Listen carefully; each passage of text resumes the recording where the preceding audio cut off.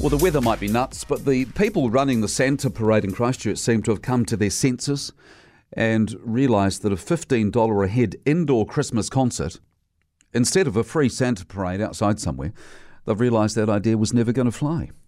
You'll remember the outcry last month when this Christmas concert idea was announced. It would be held at the Christchurch Arena. You'd have to buy tickets to go, and the days of the free Santa Parade in Christchurch were pretty much over. It was a balmy idea. I thought it was balmy then, and I still thought it was balmy right up until this morning, when it started to look like the Christmas Parade Trust was having something of a change of heart. And it has. And it is announcing a different plan, which I think is certainly a win on the common sense front. So the parade is now going to be free, and it's going to be outside, as it should be. But instead of winding its way down Riccarton Road, as it has in recent years, or through the centre of town like it used to back in the pre-earthquake days, instead of that, it's going to be held at the AMP Showgrounds. As I said last month, when the indoor concert idea was announced, the brilliant thing about Santa Parades is that anyone and everyone can go. Anyone can rock up to them. It doesn't matter what part of town you live in or what the family budget is like. They are a truly public event, and it costs nothing to go. So, of course, it got people's backs up last month when we were told that it wouldn't be free anymore, and anyone and everyone wouldn't just be able to turn up on the day and enjoy it.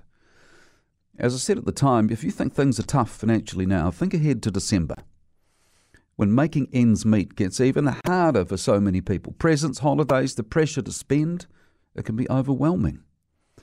So the announcement today that the Santa Parade is going to be free and it's going to be held outside, we'll tell you what, it is brilliant news. Well, I think it is anyway. But I also know it's going to create a bit of a nightmare on the financial front because it's going to be free. It actually costs quite a bit of money to run a parade and keep things like the floats up to scratch and all that. And I gather the floats are in a bit of disrepair, so they need a bit of love. And love for floats costs money. So with the parade organisers giving in to the public backlash and what we had to say about it, they're not going to have the revenue coming in from the $15 a head tickets. And so they're out of pocket by about $185,000, and they need to find that money somewhere. We're going to be talking this hour with Jason Reekers, who's the parade director, and he's been saying in the news today that if everyone in Christchurch gave $1, they'd be home and hosed, as he puts it, if only it was that easy.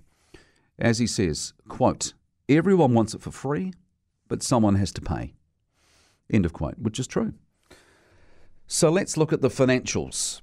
The Christmas City Council, the Christchurch City Council, has given the Parade Trust a $45,000 grant, which is quite a bit less than what it used to spend on the parade. In 2017, it was $100,000. In 2018, that went down to $65,000. Now it's at $45,000. Other councils around the country, they have a bit more skin in the game with the old Santa Parades. In recent years, Dunedin Council has put in about $70,000, Auckland about $60,000. Wellington Council, though, takes the cake, spending $270,000 on a two-day event, which included 2 mini Santa Parades. Now, I'm not going to demand that the Christchurch City Council spend $270,000 on a Santa Parade, but I do think it could be helping out a bit more than it is at the moment, now that we know it's going to be free and now that we know it's going to be outside. Now, I'm not talking about just writing a blank cheque. I think the City Council should be underwriting the event with some pretty rigorous strings attached. So what it would do is it would say to the parade organisers, if you can't get the money from elsewhere, we guarantee to contribute up to $185,000, which is the funding gap between the grant the council's already given to the parade and the overall costs. And the Parade Trust, for its side of the bargain, would need to show the council a thorough, professional fundraising and sponsorship plan, clearly demonstrating how it's going to do everything it can possibly do to find the money it needs elsewhere, and how the extra money from the council would just be a last resort. And then next year, if they did a good job with the finances, the council could consider doing the same thing. By doing this, the parade organisers could press on with confidence, knowing that whether it's sponsorship money or council money or a mix of both, they would know that they could get on with the job of putting on the type of parade the people of Christchurch have said they want, and the people of Christchurch have said they deserve.